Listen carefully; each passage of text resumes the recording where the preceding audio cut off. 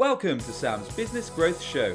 I'm Sam Dunning, a digital marketing, sales and business growth evangelist. Tune in and subscribe today as I'll be interviewing business leaders, experts and entrepreneurs from around the globe. You'll be learning their story, how digital marketing has helped them along the way, and exclusive tips and insights to help you skyrocket your own business. And welcome back to a fresh episode of Sam's Business Growth Show. I'm delighted to be joined by Lisa Palmer today. Lisa, how are you doing? Sam, I'm doing great. Thanks for having me on your show. Lisa, really excited to chat today. Now, I know you come from quite a unique perspective, as we were talking about just before we hit record, that you've been on nearly all ends of the sales and marketing spectrum. You've been a buyer, you've been a seller, and a few other bits and pieces in between. So there's going to be some exciting and interesting things we can talk about. But before we get stuck into that, and before we learn all things in terms of how you're generating sales, how you're marketing, how you're generating pipeline today, we'd love to learn a bit more about your background, really, Lisa. So a bit about your stories, kind of how you've grown up, some of the key highlights of your career and jobs that you've been involved in. And if you could share with us a few lessons that you picked up along the way, be it in sales, marketing, or business in general, I'd love to hear it. Fantastic. So my background is a little bit unique. I started my career in IT, and I was a practitioner for many years, up to and including a chief innovation officer role, which was a combination role of chief information officer and chief marketing officer. So I've been all across the spectrum on the buyer side from a technology viewpoint.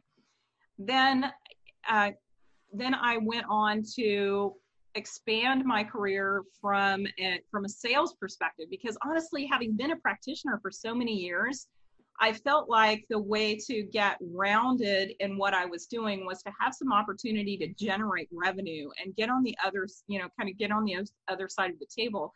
And so I took an enterprise selling role, obviously B2B sales for Microsoft, and I ran an enterprise territory for about 6 years. And absolutely loved that, really enjoyed it. My biggest takeaway during that was how hard the internal sales part was.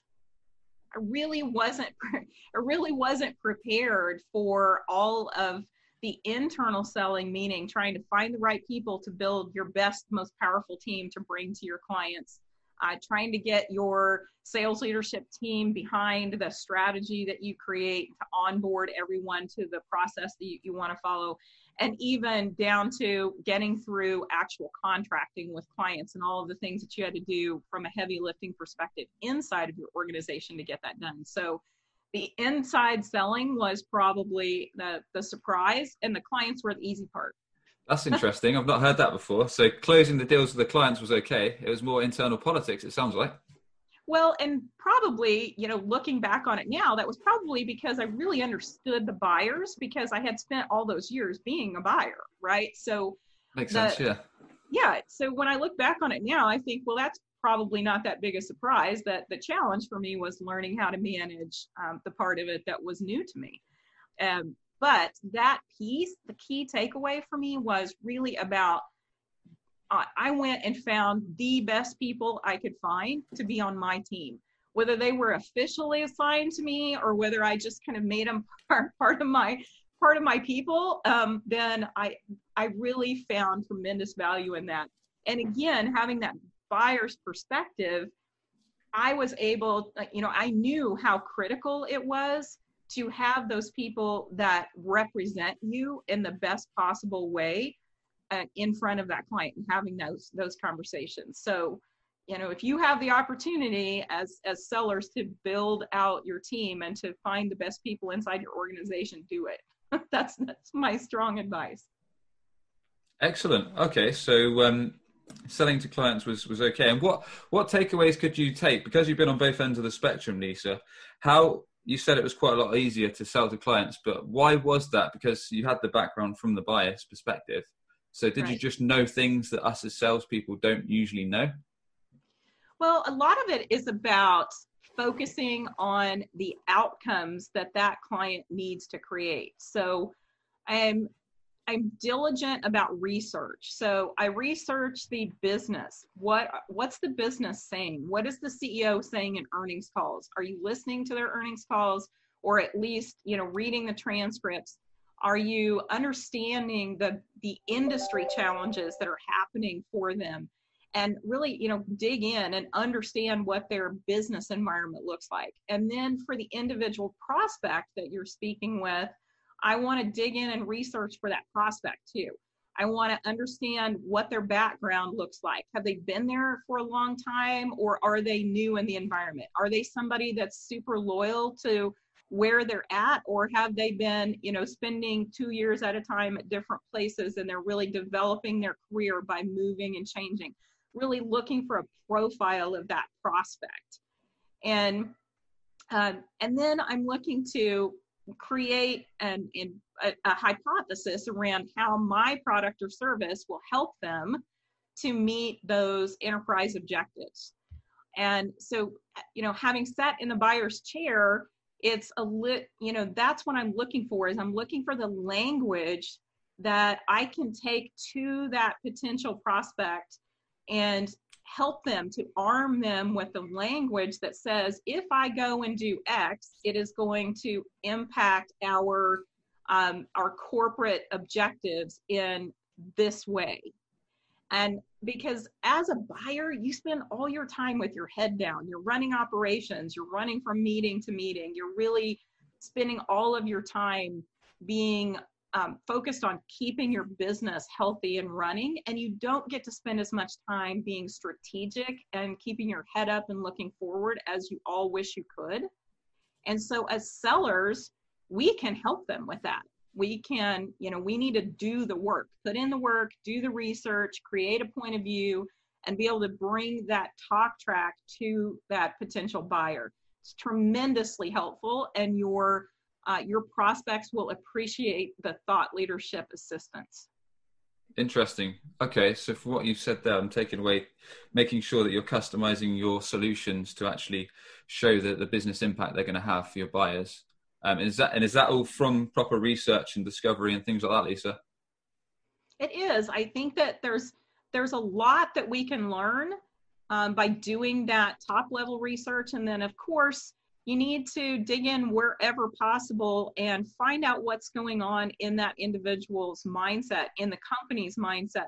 There's so much information that's publicly available for, I know, Sam, before we went live, we were talking about Sales Navigator and some of the basic tools that you can use to identify individuals that are going to be solid prospects for you, that are going to care about the offering and the ideas that you can bring to the table. And, what about looking for somebody through Sales Navigator and then seeing what have they posted in the last 30 days?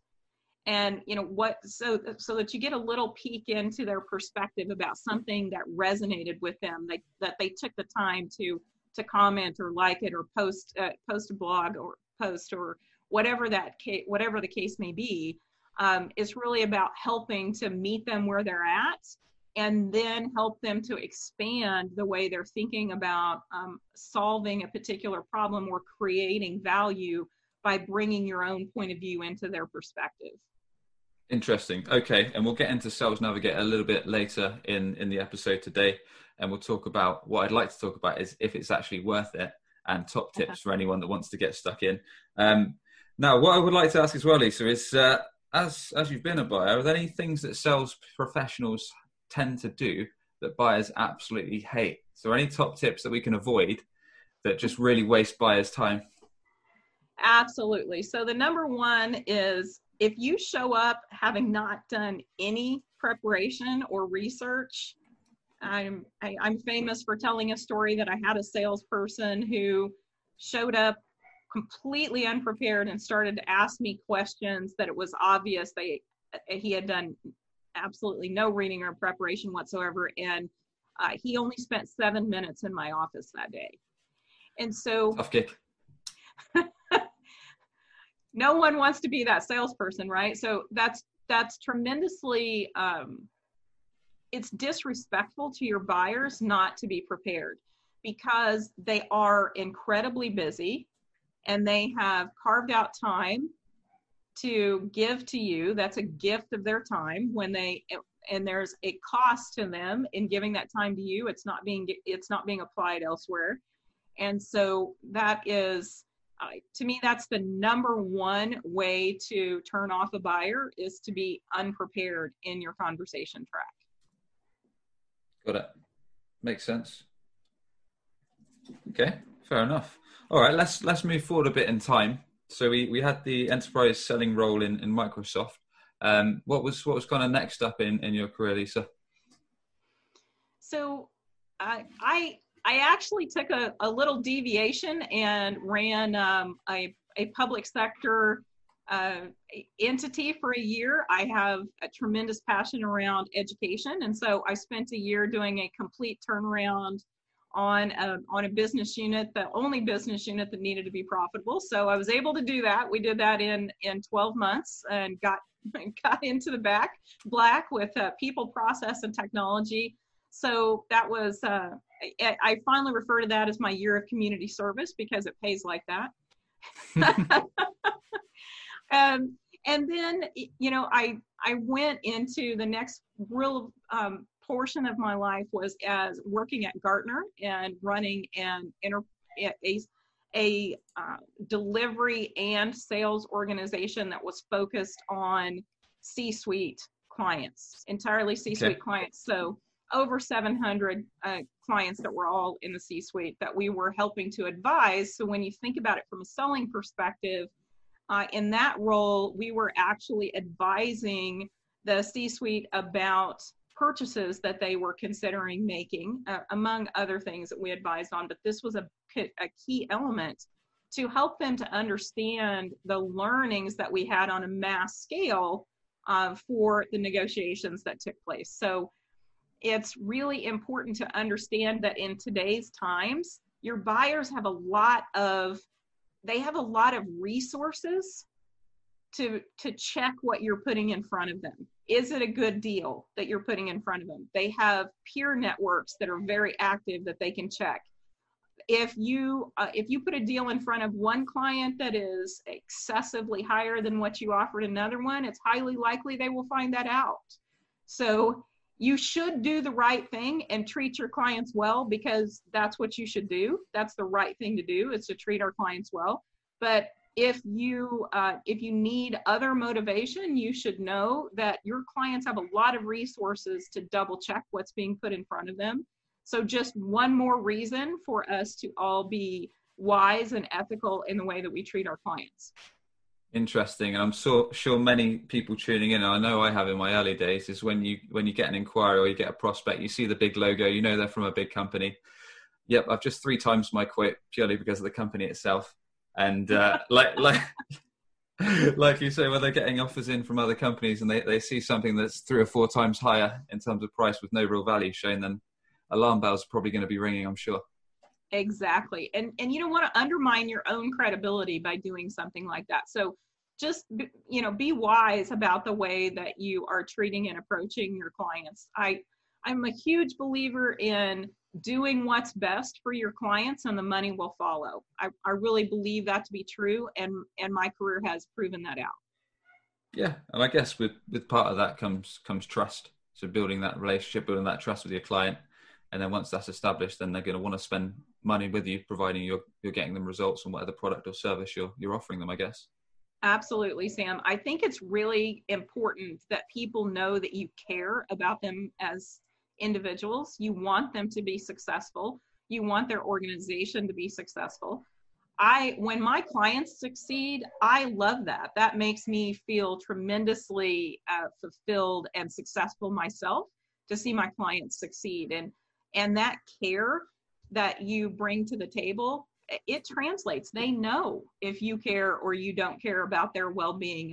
As humans, we have intuition around that. And there's nothing more powerful than your buyer really truly trusting you and knowing that you're going to put their needs at the front. Excellent. No, I love that piece about genuinely caring about your clients and the work you do for them. Okay. And before we move on, is there any other lessons or insights that you could share with us on your experience in Gartner before we move things forward?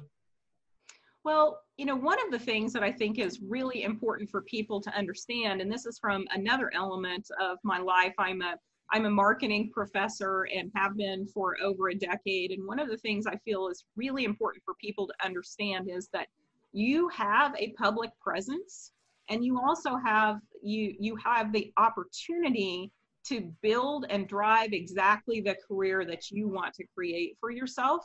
But not only do you have an opportunity, you have a responsibility to be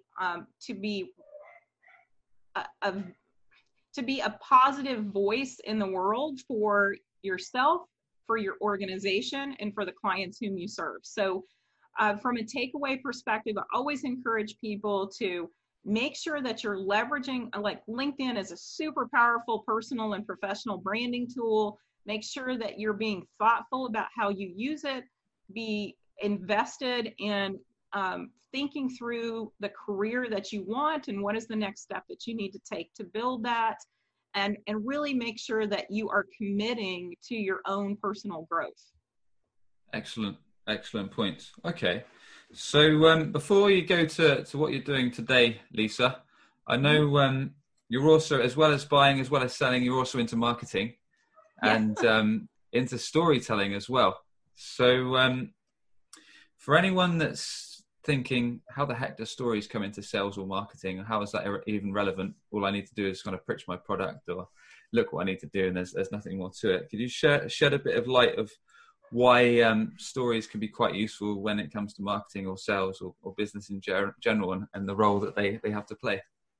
Oh, absolutely. So having been in the technology sector for the bulk of my career, one of the ways that I like to describe myself is as a translator. And what that means is that I often find myself in the role of taking a very technical topic and being able to translate that into business speak and into business outcomes. And the easiest way to do that is to do that through storytelling. We have a client who previously had this happen, and really lay out the experience of what you had another client that did and the challenges that they faced along the way and the frustration that was involved for them. And then the turning point, creating the turning point of the story where they really started to see light at the end of the tunnel. And of course, that turning point, it can wrap around the product or solution that you're bringing forward. And there's just nothing as powerful as telling something very real and true about what others have been through, the journey that they took, and how they came out the other end in a much more positive place than where they found themselves at the beginning. So that storytelling process is incredibly powerful and draws people in. And so what I like to do is to have conversations that start with a story like that about a client and something that they faced, instead of doing a litany of discovery questions, kind of where people feel like they maybe are being bulleted with questions that are coming at them. If you lay out a story and then have the confidence to just let the story sit, the client will tell you a story of their own. And then you get a much deeper understanding of where they're at, what their challenges are, and how you get a much better feeling for their culture and some of the other elements that are at play than going through a scripted question and answer discovery meeting.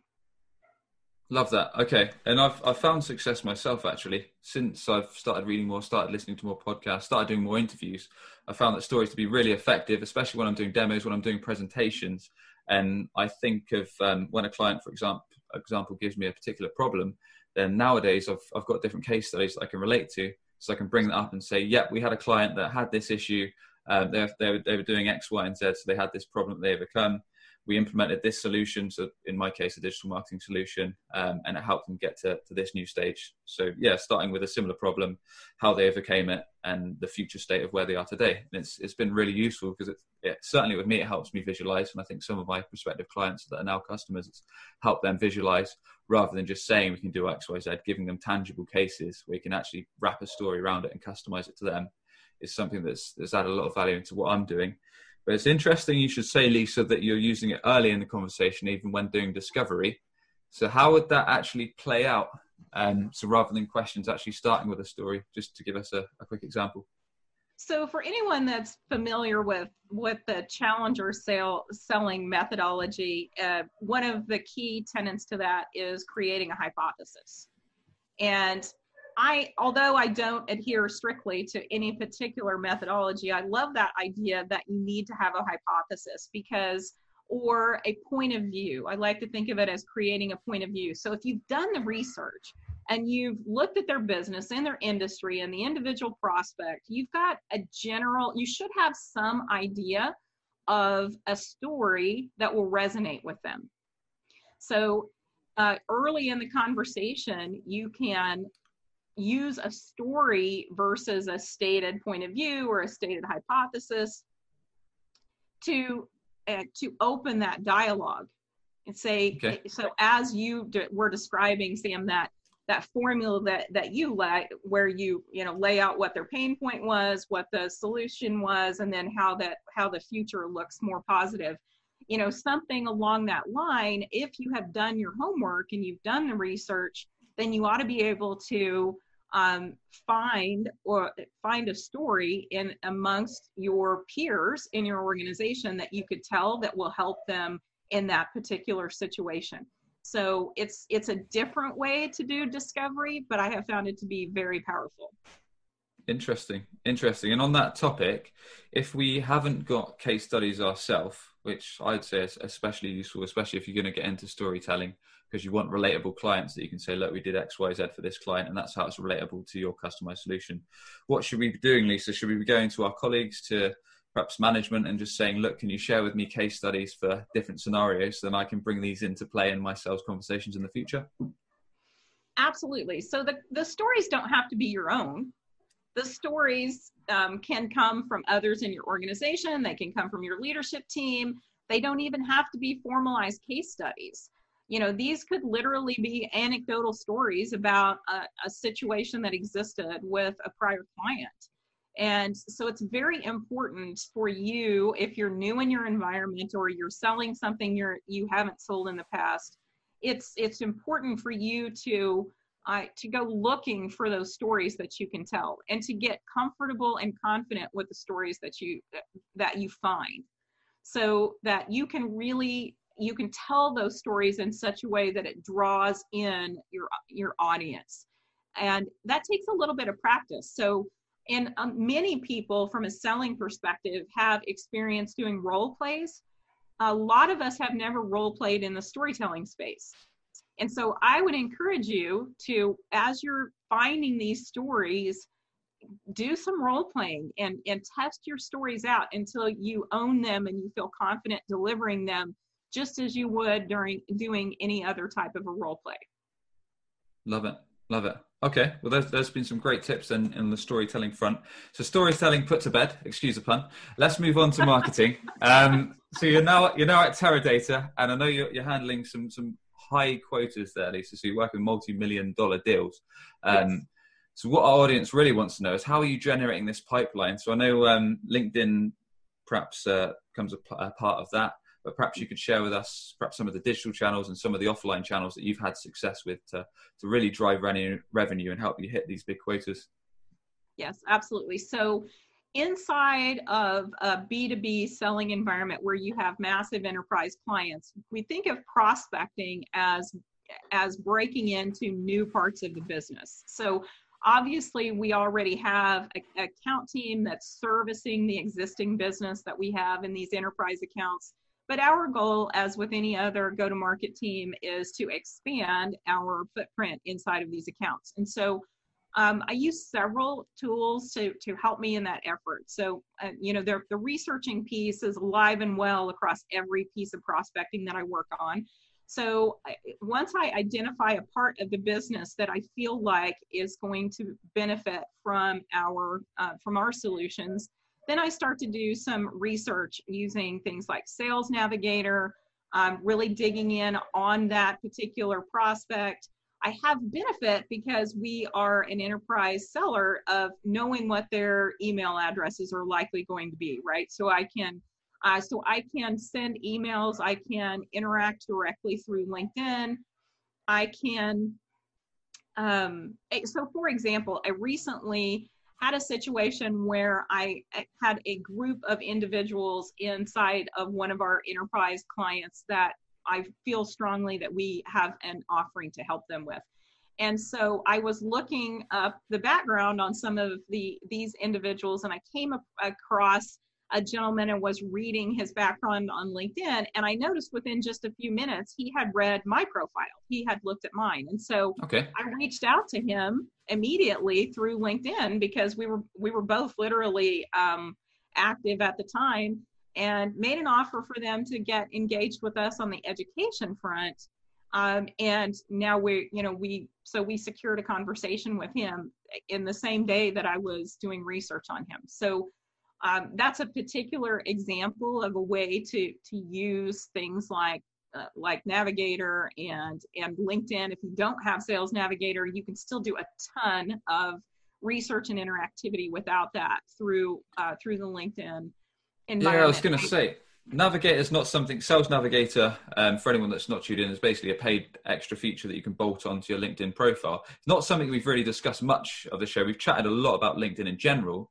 And how guests have had success with it. But would you say that Sales Navigator is a crucial tool? Because I know I myself, I don't use it. I've used it in the past, but I've recently switched off. So is it something that's only key if you're doing enterprise selling? And if you're doing kind of slightly more transactional stuff, it's not as necessary? I'm a big fan of Navigator. There are several capabilities inside of it that are either made possible or simplified by using Navigator. So you can do, if I were in more of a transactional selling environment, you would be able to use it for bulk identification of individuals by keywords, by titles, etc. That would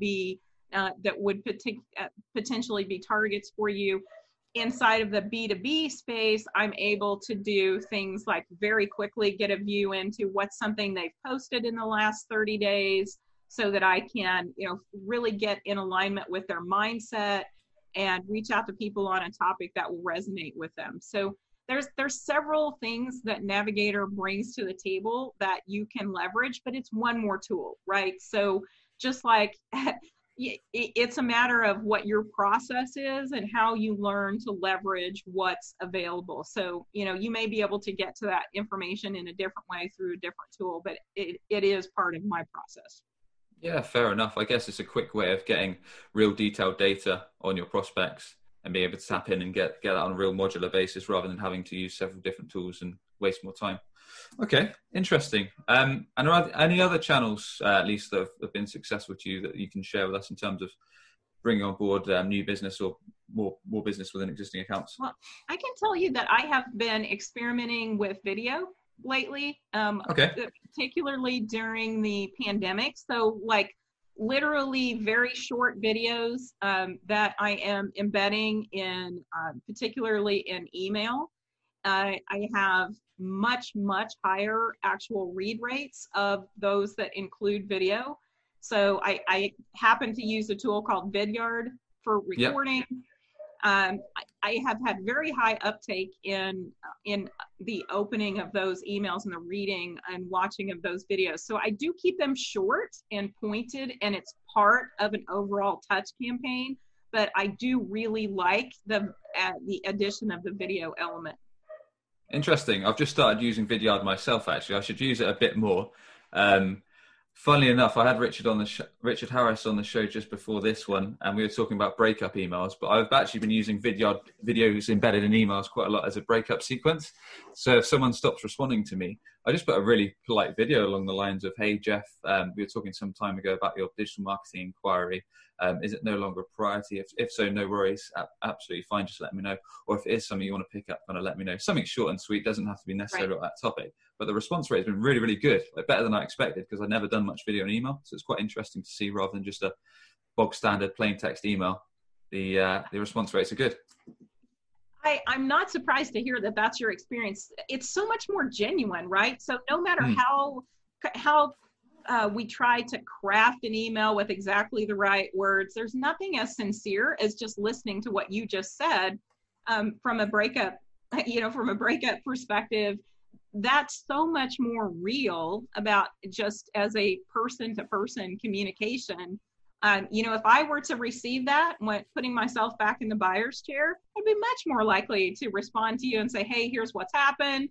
So I think it's a powerful tool to have in your toolkit. Got it. That's it. I think that's the point that's coming across. Just utilizing all the tools that are at your disposal, I guess. Whether that's LinkedIn, whether that's video, whether that's the phone or something else, whatever's most effective. And I have people I interact with on Slack. I've got people I interact with on, through text messaging or group text messaging. I've got one that's on WhatsApp. I mean, it's really about meeting people where they're at. So one of my favorite questions to ask is, what is your preferred communication method? So for me personally, anybody that has worked with me for any period of time knows if you leave me a voicemail on my phone, it will eventually just get deleted because I don't listen. I don't listen to voicemails. And when I was a buyer, I would blatantly admit that if anybody ever asked the question. So it's about, I think that's a really important question. What's your preferred communication channel? People will tell you, oh, I really like email, but I don't respond for 48 hours. So don't get worried if I don't answer you quickly. But asking that question, whatever their answer is, really will help you through your selling cycle to make sure that you're meeting them where they're at. That's a really powerful question. Is that something you asked right at the start when you first start engaging with someone, Lisa? Yes, I do. I've never thought to ask that, even though it's so simple. And amazingly, I've had projects, deals that I've won, and for some reason I'll start talking to someone on the phone, then I'll stop responding to my phone, then I'll move to email, then I might have moved to LinkedIn message, then I might have moved to WhatsApp, and then in the end they might seal the deal over email again. So it is strange how all these channels sometimes come into play, and if you'd asked that question at the start, you might have just made the process a lot easier for yourself, or myself in this case. And you find out where you're at too, because I love what you just described, because I think as your relationship matures and as you get closer to being in a trusted relationship with someone, they will do things like give you their cell phone number so that you can, feel free to text message me, right? Or if there's somebody that uses a particular social media app to interact with friends, and all of a sudden now they want to talk to you there, that development of your relationship often impacts the communication vehicle that they're choosing to use with you. So I do ask that question up front. It gives me a lot of insight because they will tell me things like, oh, I never listen to my voicemail, or, I'm delayed on email, but you can text me and I'll get right back to you. Oh, great. Can you give me that number? So a lot of times they will tell you what their preferences are, and what will happen is that you can move through a couple of those first stages of the less intimate relationship more quickly by having asked that question, and then they'll tell you how they really want to communicate. That's great. That's powerful. I love that. So simple, but so effective. Excellent stuff, Lisa. To wrap things up, are there any habits that you've got that have helped you be successful? So whether they're just simple daily habits or whether they're things that you kind of adhere to that have really helped you in terms of sales and in terms of your marketing success? So for me personally, every single day starts with reading. Every day I read things that impact my clients. I read things that are impacting their industries. I read things that I look for opportunities to share pieces that will be valuable to them. So I want to be able to just do a touch with my client that says, hey, saw this in the news this morning, want to make sure you were aware, and how you think it impacts them. So, just sharing something, they may go, how's that? I don't get it. Make sure that you are giving them just a one sentence of why you think they care about it. And so now you're beginning to be somebody that is a valuable resource for them, and educating yourself and staying current and aware as you're going along. So I want to be somebody that is truly a partner to my clients, and starting every day with that reading and looking for an opportunity to share something if I come across something I think is valuable to them, I don't want to spam people, but I am constantly reading and educating myself, and I would say that that's the thing, particularly from a technology selling perspective. You have to stay current to be valuable to your clients and frankly to yourself. So to me, that is table stakes. It's 2 hours first thing in my day every day. Nice. Yeah, definitely, completely agree. Especially with the reading part, or whatever way you like to consume content, to stay up to date and just dedicate yourself, whether it's sales or marketing or whatever you're involved in. That makes perfect sense. And I like the fact about sharing a little piece of content with your clients to kind of help with the trust side of things, I guess, and perhaps shed some light on something they might not have known what was going on. Exactly. And your brand, built from a brand credibility perspective, every time you create or share something that's truly valuable to your buyers, you're building your brand, both as an individual and for your organization. Got it. Excellent stuff. Well, we like to ask everyone that comes on the show, Lisa, if you could thank just one person, either dead or alive, having a positive influence on yourself and your career, who would that be and why? Very early in my career, I worked for a gentleman named Joe Turcotte. He was a vice president in the organization that I worked in, who placed tremendous faith in me. And he was the first one who put me into a massive negotiation. I did a $10 million software negotiation under his leadership. And I learned tremendously from him in that process. And the fact that he placed that trust in me really buoyed my self-esteem and helped me to move down a path that has led me to a very fruitful career. And I actually haven't spoken to him in years, and am very grateful. I hope that he knew at the time how much I appreciated his leadership, and I still think of it today. That's awesome. That's really awesome. Well, everyone, you've been tuning into Sam's Business Growth Show, where we sit down with business leaders, experts, and entrepreneurs from around the globe. We find out their story, how digital marketing has helped along the way, and their exclusive tips and insights to help you skyrocket your sales and your business. Lisa, tell us a bit more about how people can learn from you, how people can connect with you, and the best way to get in touch. Of course. So I am happy to connect with anyone on LinkedIn. It's Palmer Lisa C on LinkedIn. Please follow me there. I'm happy to connect, to answer questions. I interact with people on that platform every single day. So feel free to reach out to me there. It's been an absolute pleasure to chat with you, Sam. Thanks for having me on. Thanks so much for coming on. Cheers. Are you tired of constantly hunting for new customers? You could be missing out on regular inbound opportunities, all because your website isn't on the first page of Google. Perhaps you're already spending lots of money on advertising, but your website is failing to convert all of your hard-earned visitors into a consistent flow of new customers. If you'd like to learn more about our unusual approach that brings ideal clients straight to you, connect with Sam Dunning on LinkedIn or book a free 20-minute consultation via webchoiceuk.com. That's webchoiceuk.com. Subscribe today for more digital marketing, sales, and business growth tips from the experts.